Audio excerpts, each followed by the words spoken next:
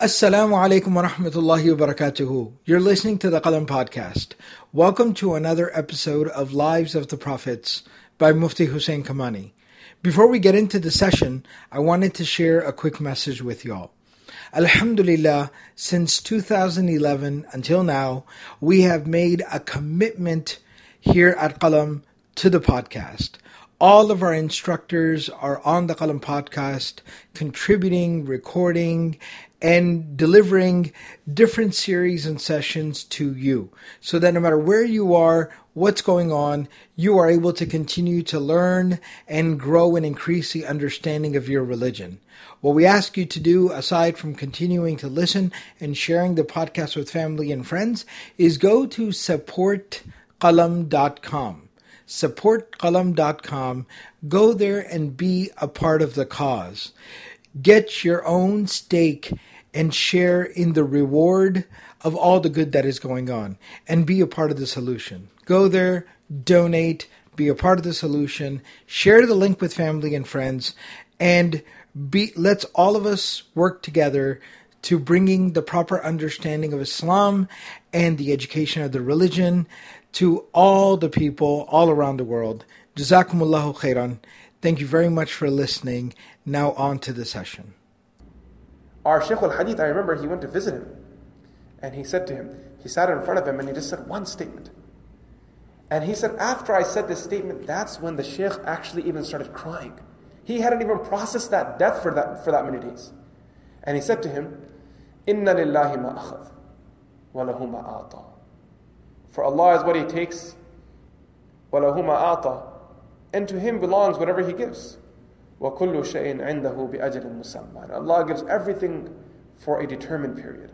Our wives, our kids, our friends, our jobs, our parents, they're all given for an allotted period. It's like a rental. So when Allah takes it away, فَاصْبِرْ, be patient. وَلْتَحْتَسِبْ, and seek reward with Allah for the pain that you experience. وَإِنَّا لِلَّهِ وَإِنَّا إِلَيْهِ رَاجِعُونَ. Because that's all we can say. To Allah belong, and to Allah we shall all return. This is what happens to people. You know, when we read the stories of the prophets, I want you to not just read them as accords in history. I want you to feel their pain, feel their joy. Imagine how rough of a day that must have been for Ayub alayhi salam. Maybe he must have fell to his knees and covered his face and cried and cried and cried. Imagine the pain he must have felt, burying each child, lowering them into the grave. How his heart must have crumbled and broken into pieces. Allah subhanahu wa ta'ala, He returns from the graveyard, and then Allah tests him level 3. Allah gives him an illness. And the illness is such that it's only increasing. You have a little illness on your hand, a little disease, and it increases, and every time the visual of it increases, you get more and more scared. What's next? What's next? What's next? And Ayub alayhi salam sees that illness growing across his body until it covers his entire body. And the only thing left, the scholars say, was his tongue and his heart. That's all. That's all that was left. And with that tongue of his, he engaged in the dhikr of Allah subhanahu wa ta'ala. They say that his situation became so bad that Ayub alayhi salam was either removed from the city or he left the city. Both opinions are there. One opinion is that he heard people speaking ill about him, and he said to his wife that I wish not to be with these people anymore. Take me away from them. At least let me lessen one burden. I don't have to hear people talking about me. See, going through a divorce is one difficulty. But then dealing with all of the gossip and chatter is what really breaks people. Having a child that is struggling, you know, whether it's mentally or maybe just morally, the child has chosen their own path. That's one struggle. That's one problem. But then having the whole community talk about it and everyone share their unwanted opinion, unsolicited opinion, is where the disease actually really becomes difficult to deal with. Do you guys understand that? It's not the punch that hurts you when someone hits you in the locker room. It's the laughing that echoes in your ears when you fall on the ground that'll stick with you for the next 30 years. That everyone mocked me, they laughed at me as I fell on the ground, because that's the nature of it. That's why the mashayikh and the ulama, they write regarding Nabiyuna sallallahu alayhi wasallam, that there was one part of his struggle in the story of Taif, that his body was bruised and wounded, But the second part of the struggle must have been all those people laughing at him, mocking him, making fun of this pointless effort of his, this supportless orphan. What was he going to do? What was he trying to do? Take over Taif? Really? They must have laughed at him. And the Prophet ﷺ, in a very similar position, is sitting there being afflicted. He lost his family members that year. Do you guys recall? They had just, because that was the year Khadija radiallahu anha passed away. They went through the financial boycott. Like Ayub alayhi salam, their finances were dry. And then now he's being laughed at by people. A very similar situation. So Ayub alayhi salam, at this point, he then spends his time in dhikr. Now the blessing in Ayub alayhi salam's life, where Allah subhanahu wa ta'ala afflicted him with this difficulty, the one blessing that Allah gave him, and we should make dua to Allah, Allah gives us all this blessing too. And this is the one blessing that got him through his difficulty. Because without this one blessing, obviously he's a prophet of Allah, so we can only assume that the result would have been the same. But most people, without this one blessing, this is where they can't build or muster the energy to continue with the struggle. And what was that one blessing? Anyone know? Of course, Iman was there, mashallah. In addition to Iman and his belief in Allah, his tongue was not afflicted. His wife. What was his blessing? His wife. Where everyone left him, she didn't leave him. She stood by his side. She washed him, she clothed him, she bathed him, she fed him. She helped him pray. When he couldn't provide for the family anymore, she started working. And she would go and work and bring food home every day. Some narrations suggest, they are very weak, but just to share them anyway. Some narrations suggest that there were people who refused to hire her because they said that she has been in close proximity with a sick person. Maybe that illness will spread amongst us through her. So they stopped hiring her. So there's a narration that suggests, be it very weak, but I'll share it with you anyway, that Ayub alayhi salam's wife, she was trying to look for a way to provide. So one day, in those communities, like in our day and age too, people, they sell things, to make money. So she cut some of her hair off and sold it. And she brought food home. Ayub alayhi salam asked her, where is this from? Where is the money from? She had her head covered so there was no exposing there. She kept it quiet. And then another day, she cut the remaining of her hair off. And she purchased some food with it and brought it home. And Ayub alayhi salam insisted, and he insisted, what happened? And it was at this point that when she opened up her secret, that this is the sacrifice I've made for our family, that's when the scholars, they say Ayub alayhi salam made his dua to Allah. Ya Allah, difficulty has come on to me. My wife has sacrificed everything, even until the point that she even sacrificed her honor, her beauty for my sake. This is the blessing of a loyal spouse. That they don't back off, they don't walk away the first time they hit a bump in the road. They're committed. They see beauty in a person that's true beauty. It's not an artificial, temporary obsession. Rather, they see beauty within people and they're willing to go through it with them no matter what the consequences are. Do we not see that in our older generation, or the uncles and aunties of our community, our parents? That they've been ill for so long, but our mothers never gave up on our fathers never gave up on our mothers. They stuck with them, they did their khidmah. They gave their life to them. Because that's what it means to be a companion. That's what it means to be a spouse. You don't abandon them halfway through the road, right? You don't walk away. And that was a big blessing that he had. Now there's a narration that one day, Ayub alayhi salam, his wife said to him that, "Oh Ayub, do you not think it's appropriate you make dua to Allah that Allah cure you? Do you not see all what we've gone through?" So Ayub alayhi salam said to her, "How many years did Allah bless us with?" She said, "So many decades. Allah blessed us with good family and good health." Can we all agree on that too? Alhamdulillah, how much has Allah blessed us with? So much. Then he asked her, how much has Allah afflicted us? She said 7-8 years. He said, how can I raise my hands in front of Allah and ask Allah to cure me and complain to Allah when it's only been such a short period in comparison to all of the blessings of Allah subhanahu wa ta'ala? And Ayub alayhi salam was disappointed and also partially frustrated. with this statement of his wife. What was the disappointment in? She was a wife of a prophet. And the wives of the prophets are held at a higher standard, including specifically someone like Ayub alayhi salam and his wife. His wife was, as I mentioned, from an opinion, from the grandchildren of Yusuf alayhi salam. So she comes from a very prestigious lineage. Another thing is that Ayub alayhi salam became very upset because at that point he felt that even his wife was about to abandon him. So at this point, Ayub alayhi salam took an oath. And he took an oath that he would punish his wife for making that statement. Now that's a very harsh statement. Bijali, what was her crime that that he's holding her accountable? What was her crime that he is holding her accountable for asking for something that's completely halal and jaiz? She did nothing wrong at all. So there are two answers given to this. One answer given to this concern is that Ayub alayhi salam's statement, even though he is a prophet of Allah, because this was a family affair and this is a personal affair, it's possible that his statement was caused by the pain that he was going through at that point in his life.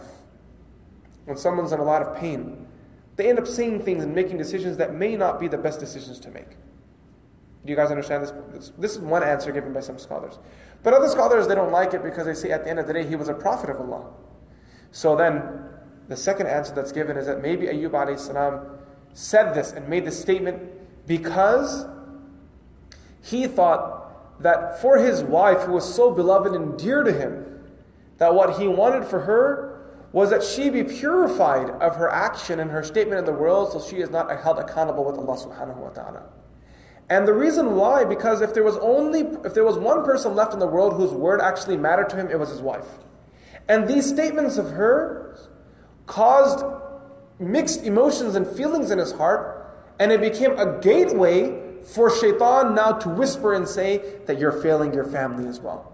Therefore, Ayyub alayhi salam made this statement.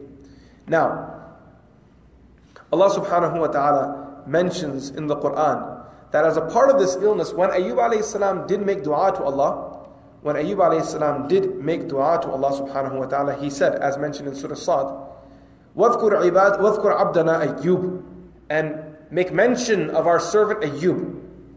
إِذْ نَادَى رَبَّهُ أَنِّي مَسَّنِيَ الشَّيْطَانِ, when he called out to his Lord by saying, Shaitan has touched me. What does this mean that Shaitan has touched a prophet of Allah? So regarding this to ulama, because this is an ayah of the Quran, so now there's a need for explanation. There are two answers given. The first answer that's given on this أَنِّي مَسَّنِيَ الشَّيْطَانِ, some muhaqqiqun have said that Ayyub alayhi salam said this statement out of adab. Because when we make nisbah of khair, we make it to Allah. But when we make nisbah of shar, we either make it to ourselves or we attribute it to shaitan. It's a matter of adab. What that means, everything I just said, I'll explain it. When a person attributes good and evil to Allah, the proper etiquette is that you attribute good to Allah because, not without any doubt, good comes from Allah. We also attribute evil to Allah as well because technically evil comes from Allah. But the proper etiquette is that you don't attribute that evil and say, Ya Allah, you did this to me. We attribute the evil to ourselves. Ya Allah, I am in this sin because of my own doings. We don't say, Ya Allah, because you put me here. That's bad etiquette. That's bad manners. And we learn this from the Quran. Allah subhanahu wa ta'ala mentions in the Quran the example of other prophets. وَإِذَا مَرِضْتُ فَهُوَ يَشْفِينَ. When Ibrahim alayhi salam makes attribution to illness, becoming ill, he doesn't attribute the illness to Allah, even though الَّذِي خَلَقَنِي فَهُوَ يَهْدِينَ وَالَّذِي هُوَ يُطْعِمُني وَيَسْقِينَ. In the previous verses, he's attributing everything to Allah. You know, He's the one who feeds me, He's the one who gives me water to drink, He's the one who created me, He's the one who guided me. But when it comes to illness, out of adab, Ibrahim alayhi salam said, وَإِذَا مَرِضْتُ, and when I become ill, فَهُوَ يَشْفِينَ. He is the one who cures me. So, this is one statement. The scholars, they say, that when attributing evil, it is from the etiquettes that you attribute it to yourself or you attribute it to shaitan, while knowing the haqiqi, true attribution without doubt comes from Allah, because no action can come into existence without the will of Allah. That's one answer given. The second answer given by some muhaqqiqun, they say that when he says, Rabbi inni massani ash-shaytan, that shaitan has touched me, what this actually means is shaitan has begun to whisper in my heart. Whispers have begun to come. And when this happens in your calamity, this is where you have to become more firm. When shaitan starts whispering in your heart that your marriage broke because you're a horrible human being, no one cares about you, you're a failure, you're a hypocrite, you're a scumbag, you're a person that has no value, you were created to be sent to Jahannam. Watch how the creation laughs at you on the Day of Judgment when your sins are exposed. Your Lord doesn't care about you. If your mother and father cared, they would be sitting next to you right now. If your children really loved you, they wouldn't have abandoned you. If your friends loved you, they would be sitting next to you, hugging you, embracing you. No one in the world cares at all. That's why no one hit like on your social media post. These are all things, and these are all ideas that shaitan begins to whisper. Anni massani ash-shaytan. That shaitan has touched me. Right? As for the physical illness, that's obviously from Allah subhanahu wa ta'ala. So when he makes this attribution, some mufassirun say this attribution is due to the affliction that he went through the doings, meaning the whispers of shaitan. Now Allah subhanahu wa ta'ala mentions, let's cover the verses now. Allah subhanahu wa ta'ala makes mention of Ayub alayhi salam's plea to Allah. After this long period of patience, after everything he's gone through, he continues to use his tongue to engage in the dhikr of Allah, to remember Allah subhanahu wa ta'ala. He continues to call out to Allah. Day and night, lying in his own version of solitary confinement, he's sitting there doing dhikr of Allah. Alhamdulillah, Allahu Akbar, Subhanallah. Because when a person connects themselves to Allah, the doings of this world become meaningless. My shaykh used to always say that having Allah on your side does not mean sailing in an ocean that has no waves. Having Allah on your side means sailing in a ship which no storm can destroy. So those waves will continue to come. The storms will always be there. They'll come and go.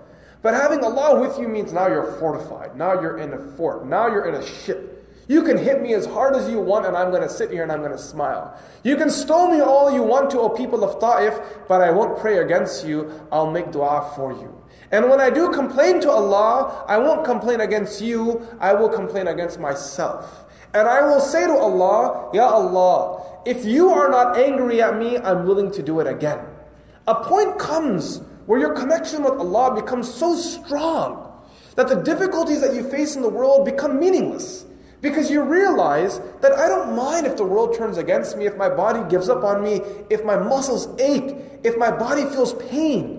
Because I know at the end of it all, Allah is with me. And that's what gives me joy. That Allah is in my heart. I love Allah.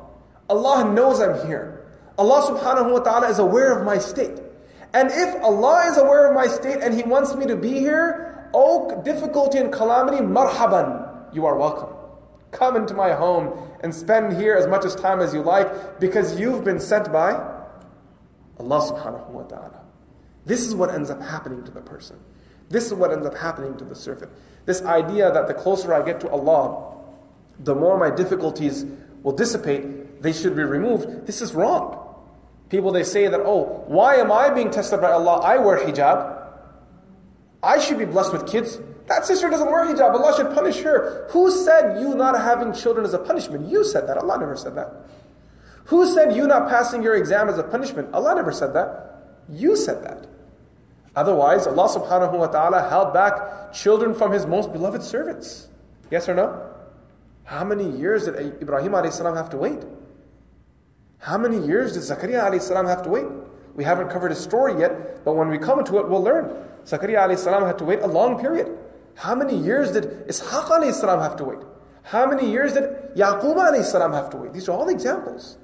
They all had to wait for a period. Before Yaqub alayhi salam, not so much, but each of them were tested by Allah subhanahu wa ta'ala. So you have to reach a mindset, a point where you have trust in Allah subhanahu wa ta'ala.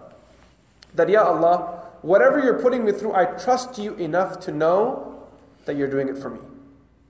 Ya Allah, you got my back. You know, an example of this is, sometimes your friend may do something to you in life that you just don't understand. That may hurt you. You know, for example, you're engaged to someone and your friend will cause that engagement to break. Now, if that friend is very, very close to you, sometimes you'll hear the statement. People will say, what they did was wrong, but that person is so legit. They care so much for me, I know they wouldn't have done it if it wasn't for my best. Do you guys understand that? They messed up the situation, they put me in difficulty, but they wouldn't have done it had they not been sincere. So if we can trust friends, that my friend would suggest only the best car for me, my friend would only suggest the best house for me, they would suggest the best job for me, the best city, the best institute for me, then why can't we trust Allah? Has Allah's value fallen beneath the value of our selfish friends? Because friends, at the end of the day, human beings are selfish. Is that where the value of Allah has come down? Because Allah subhanahu wa ta'ala is loyal to His friends. And those people who trust Allah, Allah never fails them. Allah says, وَمَنْ يَتَوَكَّلْ عَلَى اللَّهِ فَهُوَ حَسْبُهُ. Whoever trusts Allah, even though it gets darker and darker, and you start saying, Ya Allah, when Allah does give, Allah will give in a fashion that the world will be amazed. And that's exactly what happened with Ayub alayhi salam. Ayub alayhi salam makes dua to Allah, as we see in Surah Anbiya. وَأَيُّوبَ إِذْ نَادَى رَبَّهُ. After years of being afflicted with calamity, he makes dua to Allah. Now look at the adab, the etiquette Ayub alayhi salam uses when making dua to Allah. He's not angry at Allah. He's not harsh. He's not jumping to conclusions. He's not demanding from Allah. He's not dictating to Allah. There was one young man I met. He was interested in marrying this girl. He said to me, Sheikh, I want you to make dua that I get married to this girl. So I said to him, you know what, I'm going to do you one better. I'm going to make dua to Allah that Allah gives you the girl that's best for you. So naturally he said, Ameen. But then he put his arm around me. He said, Sheikh, Jazakallah khair for that dua, but that's not the dua I want. I want to marry this girl. And I said, I understand, but maybe that girl isn't good for you. He said, well, I don't care. I want to marry this girl. So I said, well, have you asked if she wants to marry you? Because at this point, how obsessive you are, I feel that she might be terrified of you as well. He said, yeah, she said the same thing, that I'm obsessive. So I said, you need to back up, do some istikhara, some soul searching, some soul finding, and then if it's best for you, Allah will bring you back here. You don't dictate terms to Allah. That's not how it works. In this relationship, we only present our case to Allah. And that's the adab of making dua. Ayub alayhi salam makes dua to Allah. And this is the most profound, beautiful dua that a person can make that is suffering from difficulty or calamity. Any difficulty or calamity. People are laughing at you for whatever reason. People are mocking you for whatever reason. You have a relative that's sick. You're struggling to pass an exam. Struggling for whatever it is that you're struggling with. This dua, are you guys ready for it? وَأَيُّوبَ إِذْ نَادَى رَبَّهُ. And that moment when Ayub alayhi salam called out to his Lord, رَبِّ إِنِّي مَسَّنِيَ الضُّرُّ وَأَنْتَ أَرْحَمُ الرَّاحِمِينَ. That's the dua. رَبِّ إِنِّي مَسَّنِيَ الضُّرُّ. Rabbi, he starts off by saying, Rabbi, oh my nurturer, my master, my Lord. So much love. Then he states a fact. Inni massani ad-dhur. He doesn't say remove my illness. What does he say? He just states a fact. That pain and difficulty and illness has come to me. And then he states a third fact. Wa anta arhamur rahimin. And you are the most merciful one. Three facts. Rabbi, inni massani ad-dhur, anta arhamur rahimin. Oh my Lord, I'm in pain. You're the most merciful one. That's it. That's his dua. You look at Nuh alayhi salam's dua, right? What's his dua? Inna bani min ahli, inna wa'adaka al-haq, anta ahkamul hakimin. Three facts. He doesn't tell Allah what to do. He says, my son is from my family, your promise is true, you're the most just. Now whatever's in between, Ya Allah, you do, and I submit myself to it. Allah subhanahu wa ta'ala says that his dua was full of so much respect and so much love, such humbleness, such sweetness that when he made this dua, what does Allah say? فَاسْتَجَبْنَا لَهُ فَكَشَفْنَا مَا بِهِ مِنْ ذُرٍّ. That we accepted his dua and we removed his illness. وَآتَيْنَاهُ أَهْلَهُ وَمِثْلَهُمْ مَعَهُمْ رَحْمَةً مِّنْ عِنْدِنَا. And we gave him his family, an equivalent of that as well. And we gave mercy from our side. وَذِكْرَى لِلْعَابِدِينَ, and a remembrance for those who are worshippers. Now I'll reflect over this in a moment, but how did the cure come? Let's discuss that. How did the cure come? In Surah Sad, Allah subhanahu wa ta'ala tells us how the cure came. Allah says to him, Ayub alayhi salam, "Urkudh bi rijlik." Kick your foot on the ground.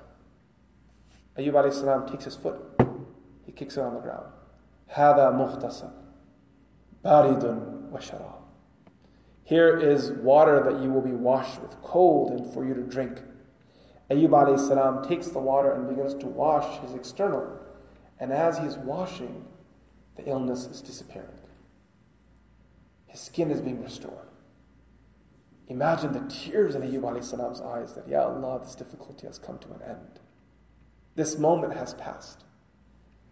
Mahmud Ghaznavi said to his servant Iyad that take this ring of mine and inscribe on there something that if I read it when I'm sad, I'll become happy, and if I read it when I'm happy, I'll become sad. So Iyaz took the ring and he inscribed on there, this moment shall pass. When I'm happy, it makes me sad when I read it. And when I'm sad, I read it, it makes me happy. And here Ayub alayhi salam is standing, and this moment has passed. The dhikr of Allah subhanahu wa ta'ala, the tears, the joy, that my Allah never fails his friends. My Allah looks after his own. My Allah takes care of his servants. My Allah has no pleasure in punishing them. Those who are loyal to Allah, Allah is loyal to them. Right? Those who abandon Allah, then they have no helper. There's no one there to assist them anymore. And he drinks the water, and as he drinks it, his insides are cured. Allah subhanahu wa ta'ala blesses him with cure.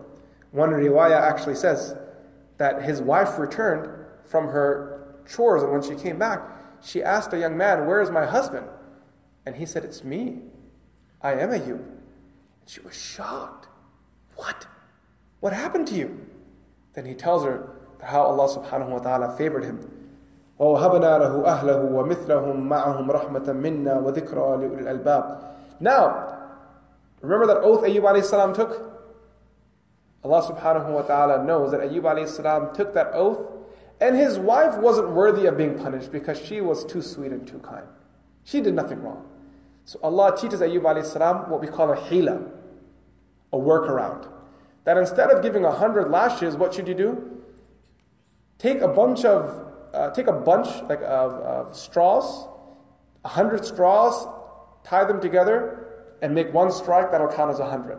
وَخُذْ بِيَدِكَ ضِغْثًا فَاضْرِبْ بِهِ وَلَا تَحْنَثْ إِنَّا وَجَدْنَاهُ صَابِرًا نِعْمَ الْعَبْدُ إِنَّهُ أَوَّابٌ. Now when Allah subhanahu wa ta'ala says that we restored his family, what does that mean? What does it mean that Allah says we restored his family? Ibn Abbas radiallahu anhu, while commenting on this ayah, he said, كَانَ بَنُوهُ قَدْ مَاتُوا, that his children had died. فَأَحْيَاهُمُ اللَّهُ لَهُ, Allah brought them back to life. They actually came back to life. This is a narration from Ibn Abbas radiallahu anhu. وَوُلِدَ لَهُ مِثْلَهُمْ مَعَهُمْ. And when Allah says, and we give equivalent to what he had along with what was given, meaning if he had 10 kids, we give equivalent to that. Ibn Abbas says, and then he had the same number of children that he had already lost before. So the children that died, let's say for example, if they were 20, according to this opinion of Ibn Abbas, they came back to life, and then Allah blessed him with another 20 kids. That's one opinion. And this is also, وَكَذَلِكَ قَالَ Abdullah ibn Mas'ud, this is also the position of Abdullah ibn Mas'ud radiallahu anhu. Mujahid and Ikrimah say, وَآتَيْنَاهُ أَهْلَهُ, that, and we gave him his family back. They say, أَيْ فِي الْآخِرَةِ, meaning his children did not come back to life from the dead. Meaning Allah says we gave his family back to him, meaning we will reunite you with them in the hereafter. As for وَمِثْلَهُمْ, and equivalent to them, that means that he was blessed with the same number of children in the world before he died. So the 20 he lost, as per our example, he would be reunited with them in the hereafter. As for the remainder of his life, Allah blessed him with another 20 kids. So that now that blessing of having children in the house, running around, that joy, that happiness had returned back. And remember this, every time you are tested with anything in the world that you lose, know that it's waiting for you in the akhirah. Know that it's just waiting there. Children who leave their parents at a young age, they're waiting for their parents in the hereafter while they sit in the company of Sayyidina Ibrahim alayhi salam. Mothers who have miscarriages, those children, those babies of ours will stand in front of Allah on the Day of Judgment and call out to Allah, and they will complain to Allah saying, Ya Allah, there is no accounting for this mother and father because they're mine, you promised me Jannah, they're coming with me. Every sacrifice you make, even with your wealth, when you give wealth in the world, ma qaddam. What is that? What do we call that? That which you have put forth. وَمَا تُقَدِّمُوا لِأَنفُسِكُم مِّنْ خَيْرٍ تَجِدُوهُ عِنْدَ اللَّهِ. Whatever you put forth, مَا تُقَدِّمُوا لِأَنفُسِكُم, for yourself, مِّنْ خَيْرٍ, from good, تَجِدُوهُ عِنْدَ اللَّهِ, you will find that with Allah subhanahu wa ta'ala. And that's the blessing of Allah subhanahu wa ta'ala, that for the believer, facing difficulty and dealing with it is a win-win situation. There's no losing for us. Because Allah rewards us for our patience in the world, alhamdulillah. And Allah subhanahu wa ta'ala also will reward us in the hereafter. One riwayah actually says that when a person will see the reward gifted by Allah for patience when faced with calamity in the world, that person will say, Ya Allah, only if you had not accepted any of my du'as in the world, and I would have dealt with difficulty my entire life. Because the payoff will be so great. The blessing from Allah will be so great. That's what Allah subhanahu wa ta'ala, as Allah says in the Quran, وَلَسَوْفَ يُعْطِيكَ رَبُّكَ فَتَرْضَى. That very soon your Lord will give you to the point that it will please you. فَتَرْضَى. You will be happy. You will be joy.